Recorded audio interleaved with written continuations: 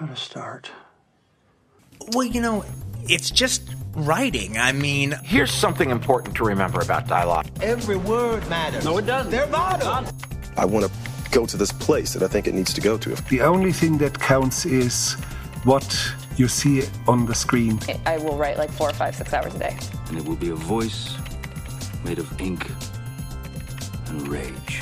Okay, I'm really glad you asked me that question.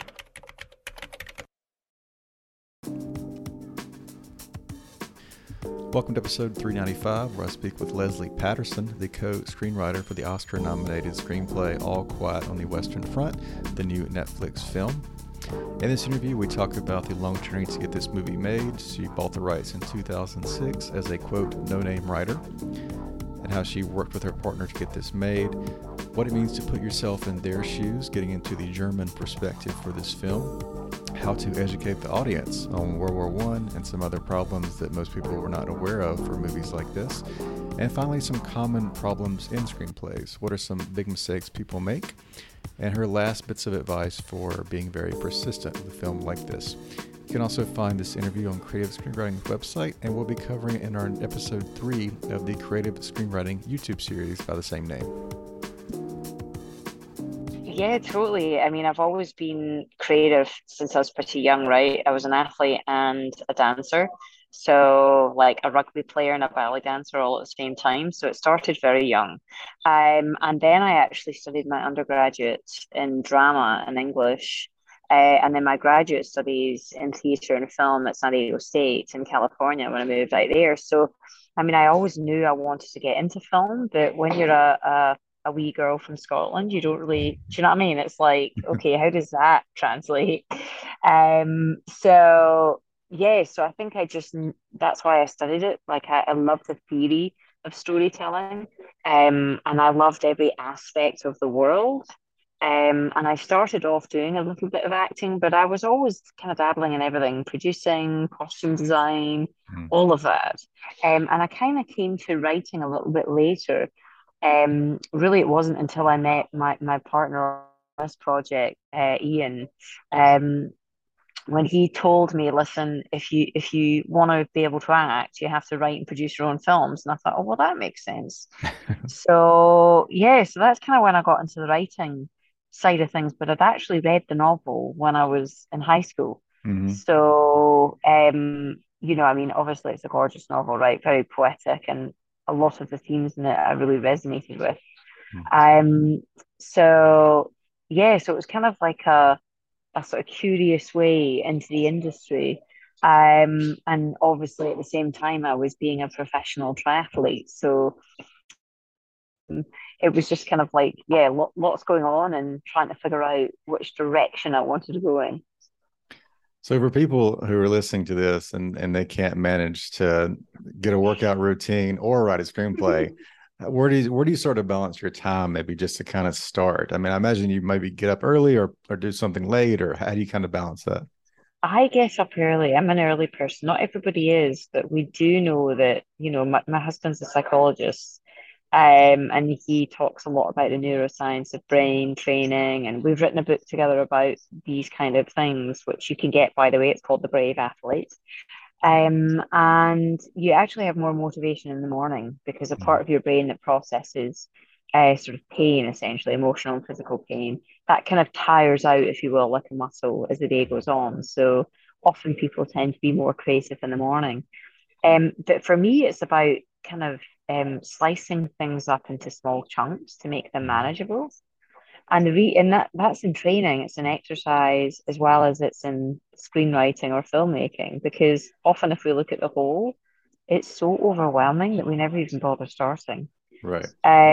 So if you really break it up, what happens curiously in your brain is when you achieve that small thing, you get a little surge of dopamine in your brain, and that actually, we know, creates motivation to do the next thing. So instead of thinking about the whole, break it down into small bits, and it can be really small, like even because we have a coaching business as well, even when we coach athletes, we start them off with very, very small programs. It might even be, hey, listen, you know what? Tomorrow morning you're going to go walk around the block, and that's it. That's your tick in the box. Then tomorrow you're going to jog for 2 minutes of that block. Mm-hmm. And then the next day you're going to jog for 3 minutes of that block. And you kind of build those bricks like that. And similarly with screenwriting, if you looked at, oh my God, I've got to write a whole script, like, what the heck? Like, you kidding me? Like, where'd I go with that?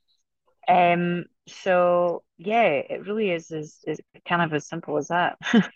Before we kind of move into the script, there's a lot to unpack there. Some of that later in the day, it reminds me of the term decision fatigue. You kind of run out of the choices later in the day. It also seems like you'd have to maybe subtract some things first in order to add. I mean, there's so much cheap dopamine in life from social media and TV and all these things like that. It seems like cutting away some things would make it actually easier to realign the brain a little bit. Absolutely. And, I think that's where certainly getting outside and Yeah. taking exercise, like activity, we know that it actually changes your brain chemistry as well, because certainly if you're out walking or you're out cycling and you're moving through space, your eyes track from side to side and it sends a message to the part of your brain Hmm. that processes fear and it quietens it down. Wow. And that's why, getting up, seeing sunlight, first thing in the morning, just going for a walk, even if it's around the block. Like I was speaking, did a writers panel with Todd Field and all the big names, right? Which was totally shocking for me and an amazing experience. But and Tony Kushner as well. And Todd Field actually said he walks for 5 miles every day, and if he doesn't walk, he doesn't write. Wow. So that was pretty profound for me to hear that. So yeah, so for sure. And I think as well, giving yourself targets, right? I think we are all addicted to our phones and social media. So when you are in that writing space, um have a schedule, have a system, have a routine. It's all about routine. Your brain loves routine, but create that routine for success. So Hmm. by that I mean break your day up. Okay, so you're going to get up in the morning, you're allowed your cup of coffee, but before you have your cup of coffee, you're going to pair that with some kind of habit. Walk Hmm. around the block. You're going to do one walk around the block, then you get your coffee. Then you're maybe going to set up your day. You answer your emails first. You give yourself that 45 minutes. And then you say, okay, I'm going to write. How long am I going to write for? What am I going to achieve? And you really break it down and you give yourself rewards along the way. And you say, okay, if I, write with all my social media off for an hour, I get 10 minutes of anything I want, anything. Hmm. And you kind of break the day up like that. So you have to give yourself little hits of dopamine along the way to keep you going, little things of motivation. Hmm. So, assuming with some of that already in place and having a positive environment in which to write and getting up early and everything else, where did you begin this undertaking? I think you mentioned Ian kind of brought it to you, but it's still pretty daunting. What were some of the logistics of your process? Who pitched the idea to you, or did you come up with it, or like how did you kind of get involved with the adaptation? Yeah, so it was really interesting because, as I say, I read the book in school, and Ian was from a military background. He knew of it, and they had a promotion of the novel on at a local bookstore in Los Angeles, and we both kind of picked it up because we like to read. And we're like, you know what? Nobody's done an adaptation of this for quite a while, Hmm. and it's kind of the right time. We thought the right time 16 years ago. Um, and so we're kind of mavericks, as you can tell by my sporting background. And so um, he's a journalist and he looked into who had the rights and nobody did, which Hmm. was pretty shocking to us. So we then embarked on getting the rights, the option to the rights of the novel, getting a lawyer on board, using our savings to pay for that. And My husband sorry and to I, interrupt. For those who are not yeah. familiar, like the book came out in like 29, so it's almost there where it's in the copyright. Like it's pretty close, right? It's somewhere Yeah, around it's a that hundred. era. It's 100 years. Okay. But don't forget, we optioned this in 2006, Okay. Okay. so it was still a ways away from that. Okay. Gotcha. But yeah, so you have to have a contract with. It was actually New York University Press that represented the author, and then you have to pay a certain amount of money, and normally you have to renew that option every year, or every 18 months or something like Yeah. that. So you have to renegotiate plus pay more money. Um, so that's another journey and onto itself.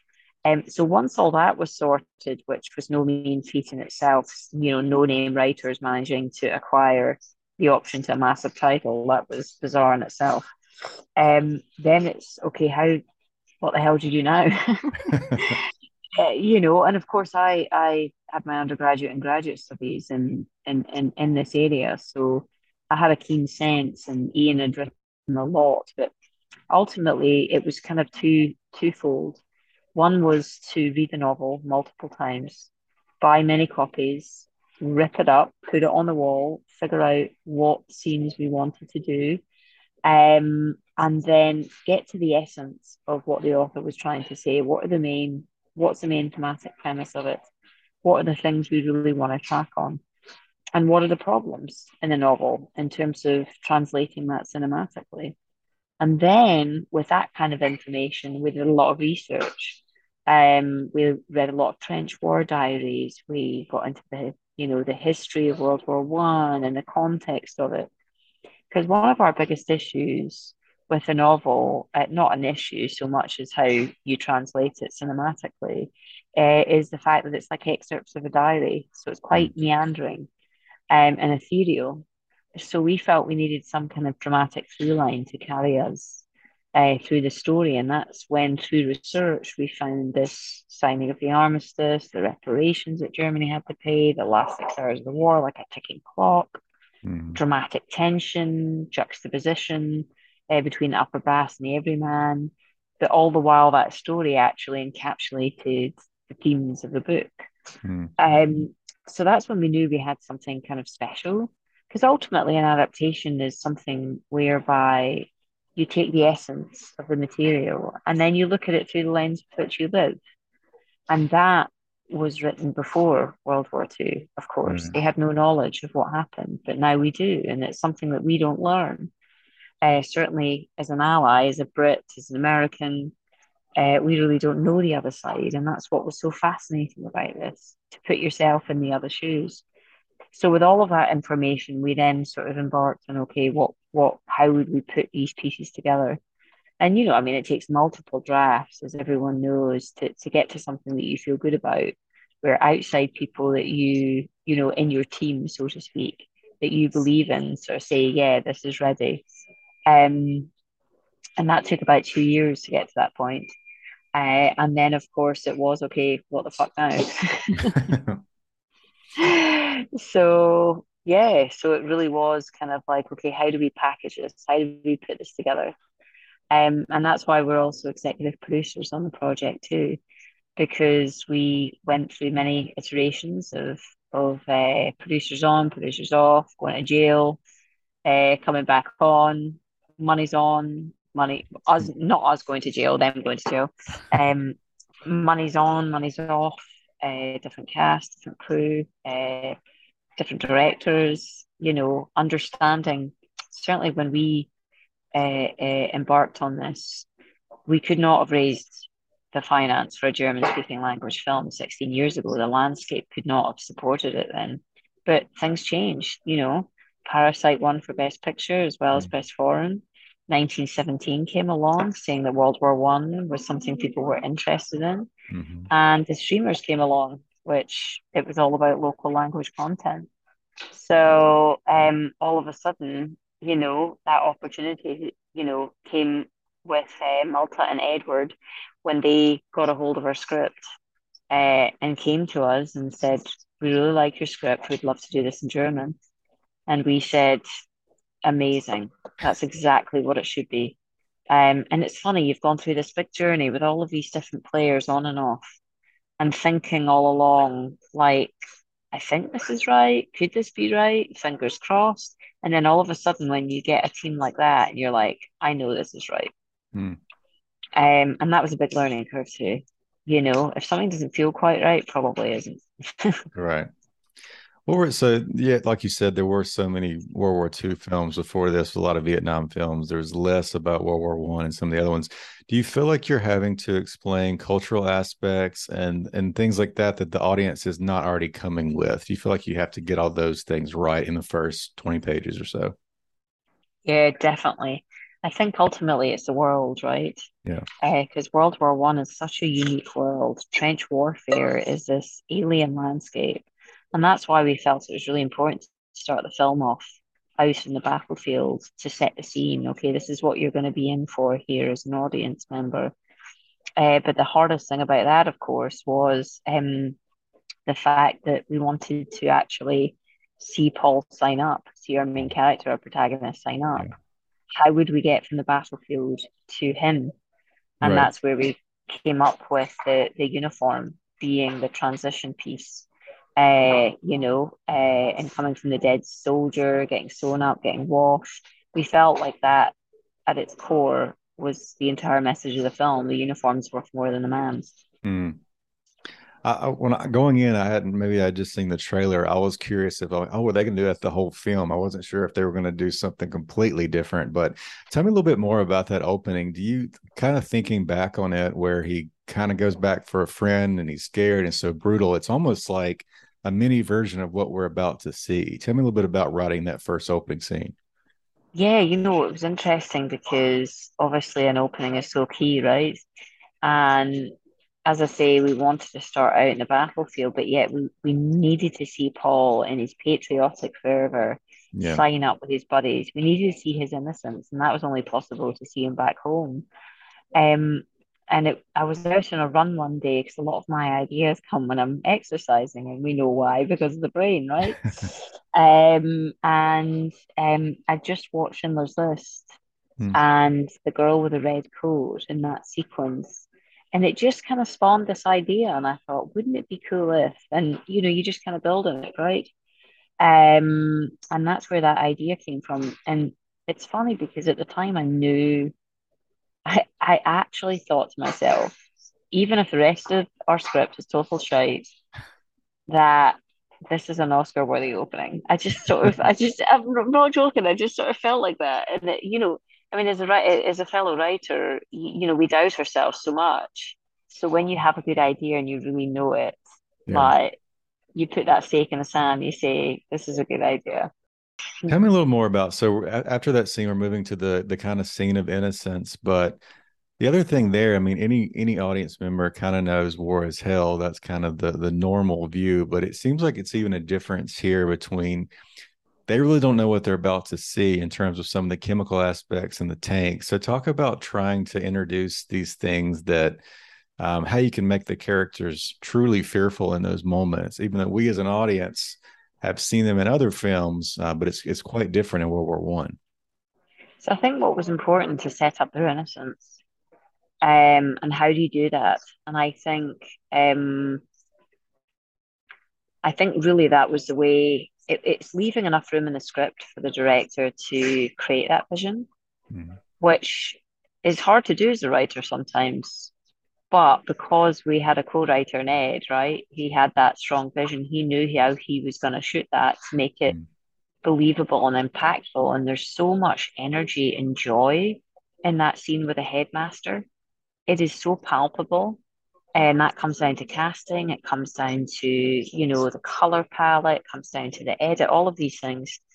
And so with that innocence, what we wanted to give a sense of is that these young lads, they're going to get shot as soon as they get there. But the only training that they're going to have is literally on the truck on the way to the front. So as an audience member, you know what's coming. You've seen the battlefield.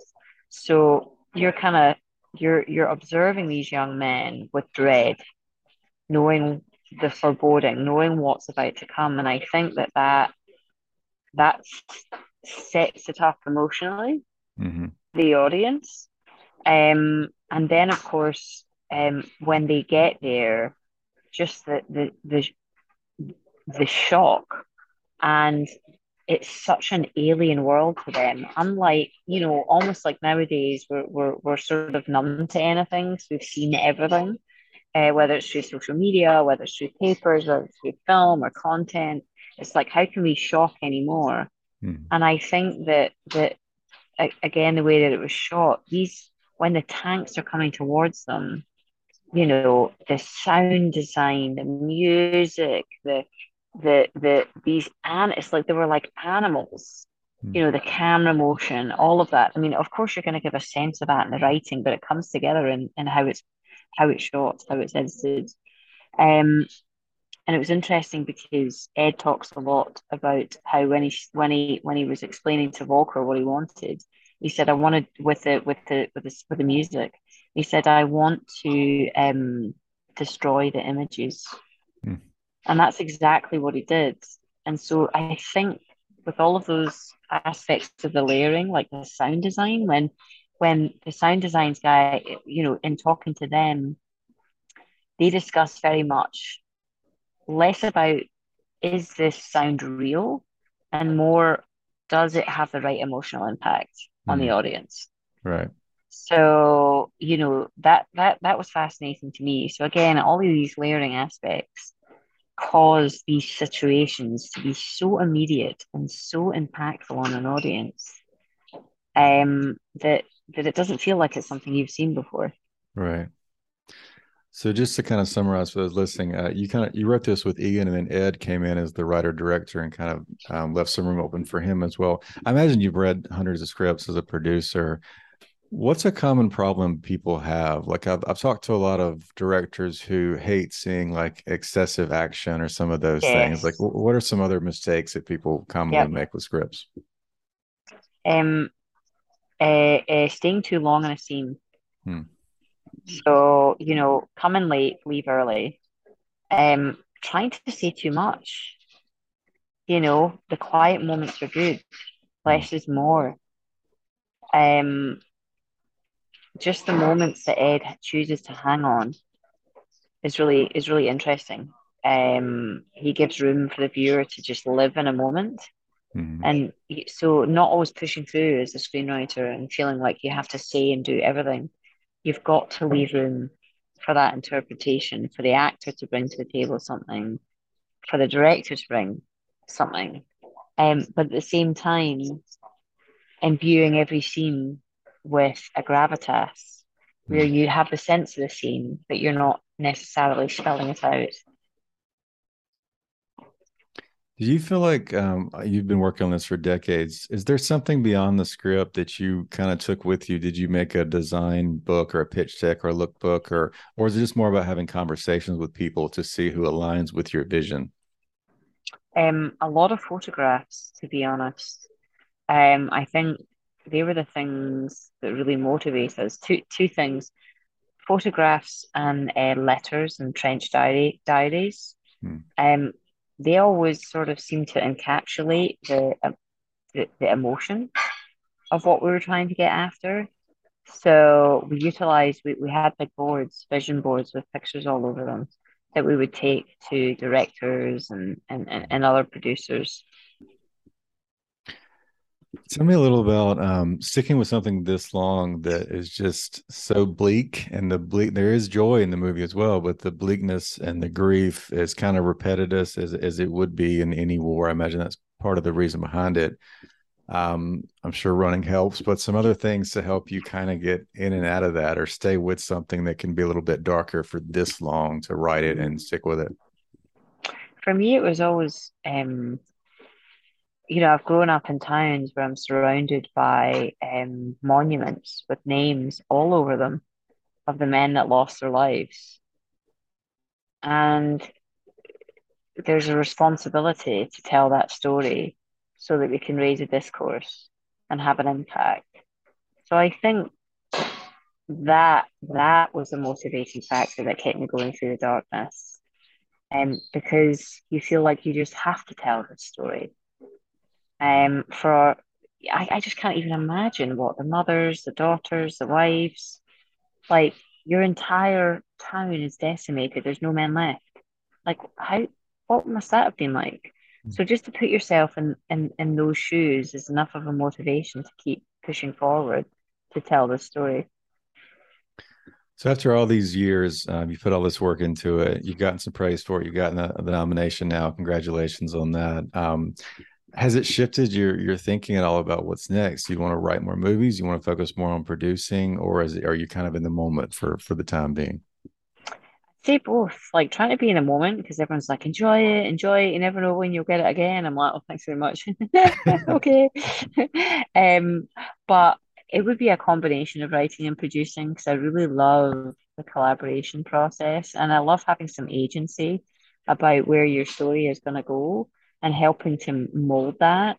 I don't want to control it, but I love playing a role in it in a vision, maybe directing down the line, who knows? But we have a lot of projects now. We have three that we've written. My husband and I write exclusively and produce together. We have three projects we've already written and various other ones we're developing. So for us, I think it ultimately is about working with good people, people we like, we trust, and the collaboration. Can you give us some more advice maybe about writing with a partner? Like a lot of the partners I've talked to, they have similar tastes. If it's fiction, if it's books, it can be a little bit different. But do you kind of just tell me about what you appreciate about or like about it? I imagine it's nice to have that sounding board, but any other like pros and cons to writing with a partner? So I think finding a partner where you're both aligned on the types of material that you like. I now work with my husband. I no longer work with Ian because he struggled, in fact, because we had very different approaches. We got through it, but my husband did help during that process with All Quiet, even although he's uncredited. But for me and my husband, we have very different skills. So I'm very much story architecture, character arc, thematic essence, the macro. He's very much the weeds. So I'll often come with concepts, beat out stories, beat out scenes, look at the rhythm of how things are fitting together, give him a scene with an outline and say, okay, have at it, let your head go. And then he'll and type away and then give me something and then I edit it. And that's how we work. So it's been really effective. We're almost out of time. Just any other bits of advice about persistence, which is something I think you're pretty great at here. So any other, just for those that can't finish that first script or whatever it is, they can't get a workout routine, just maybe some more mental advice there. Stay true to your why. Know why it's important to you. Why are you doing this? Why are you telling this story? Why are you a screenwriter? And I think if you focus on the mastery of the craft rather than the outcome, so commitment, 100% effort and attitude to every small little piece, then that's a massive success. And that you piece all those together like a little brick house, and that's what's going to bring you to success in the end.